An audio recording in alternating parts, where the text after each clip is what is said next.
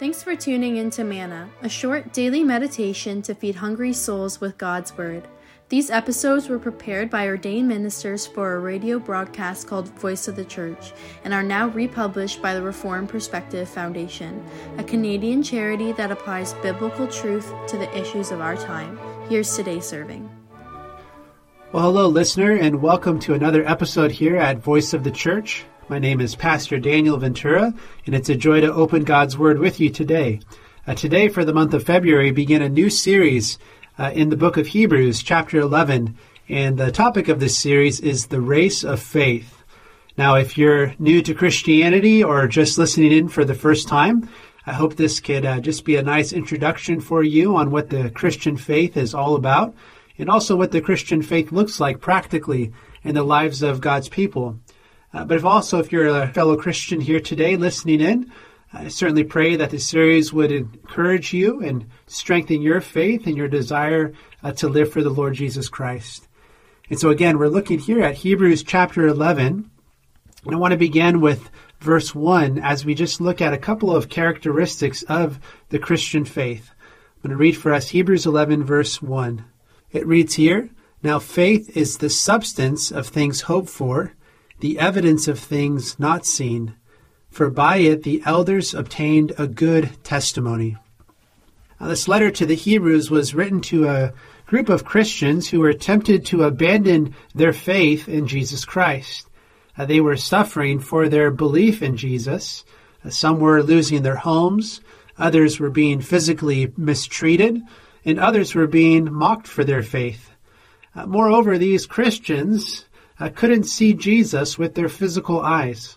Jesus had ascended into heaven at this point, and it seemed a bit easier for these Christians to practice a religion that was more visible to the eye. And so some of them were tempted to go back to the Old Testament religion of Judaism, which was more comfortable and culturally acceptable. And I think we can all relate to this. We too can be tempted at times to live simply for the here and now, simply for those things that we could see with our eyes and those things that we can touch. It's difficult to step out in faith and live for God, especially when we're mistreated and considered outcasts for being followers of Jesus Christ. And this whole letter to the book of Hebrews is really a strong call to these struggling believers to hold on to Jesus and to show them that it's worth it in the end to follow Christ. And so for this first meditation, I want to highlight for you just a couple of key aspects of our Christian faith.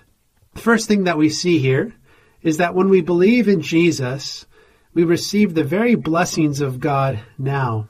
In the first part of verse 1, we read again, "Faith is the substance of things hoped for." The substance of things hoped for gets at the idea that what we hope for in the future is already present and real to us by faith. One Bible scholar by the name of A.W. Pink, he puts it this way.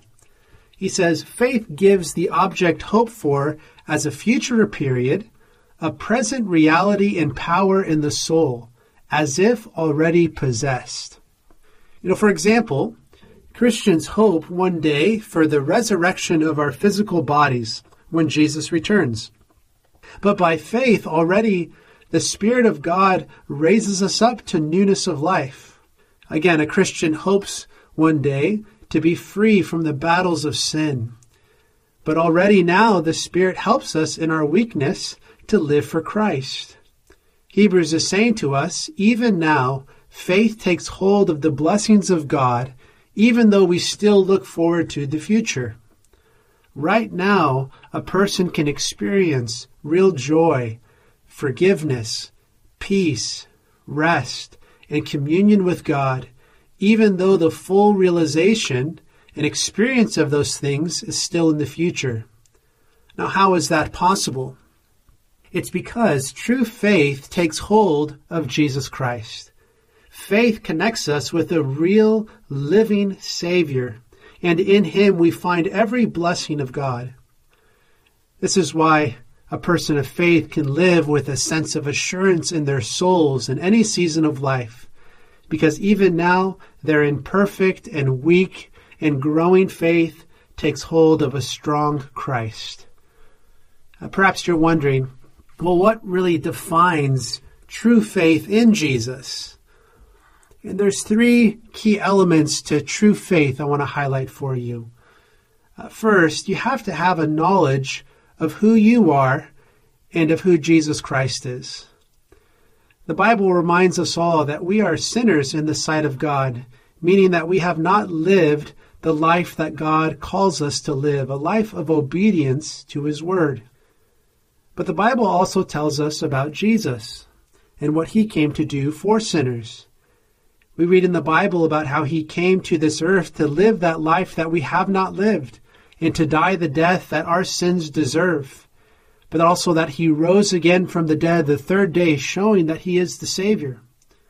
And so true faith has a knowledge of these things. But second, you also must be convinced that these things are true, that these things are true of you.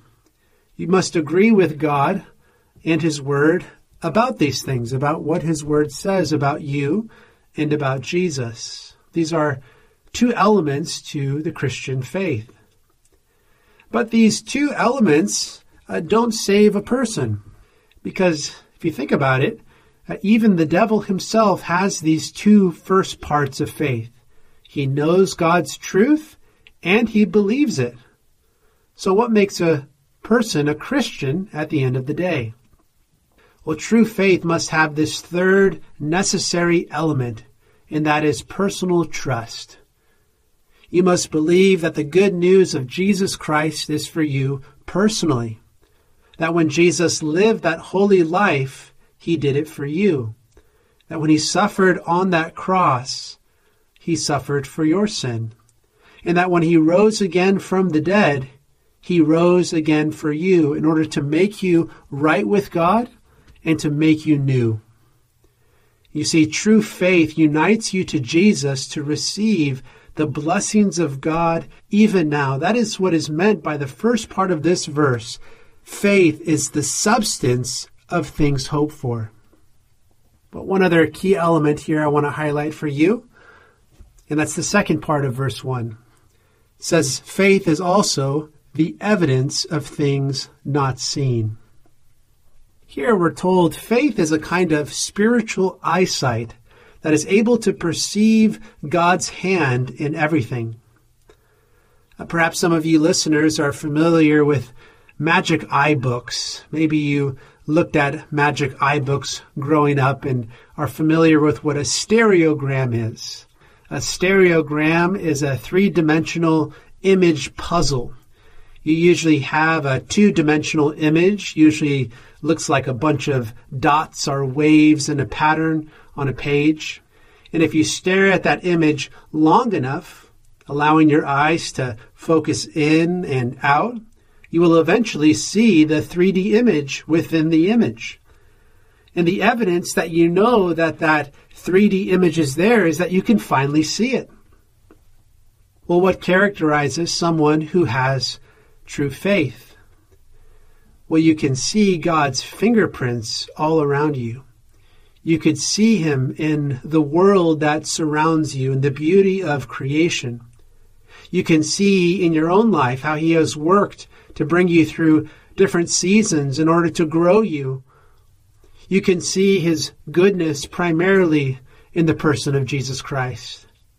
In one sense, faith is itself the evidence of those things not seen, Hebrews says. It's a spiritual eyesight for the Christian. Here we're reminded in this opening meditation, the Christian faith is not a wishful thinking or a blind leap of faith in the dark, but the Christian faith is based on the testimony of God's Word, and it connects us with a real person, Jesus Christ. The Apostle Peter writes to the church in 1 Peter 1, though you do not now see Him, you love Him. Though you do not now see Him, you believe in Him, and rejoice with joy inexpressible, receiving the outcome of your faith, the salvation of your souls. You see, although now we do not see Jesus with our physical eyes, we look to Him with the eyes of faith, and even now we receive the blessings of God. Well, next time, listener, we will consider what this faith looks like in action, practically, in the lives of God's people. So please join us next time for another episode here at Voice of the Church as we continue on our series, The Race of Faith. But until then, may God bless you, and may He indeed give you eyes to see His beauty all around you. Thanks for listening.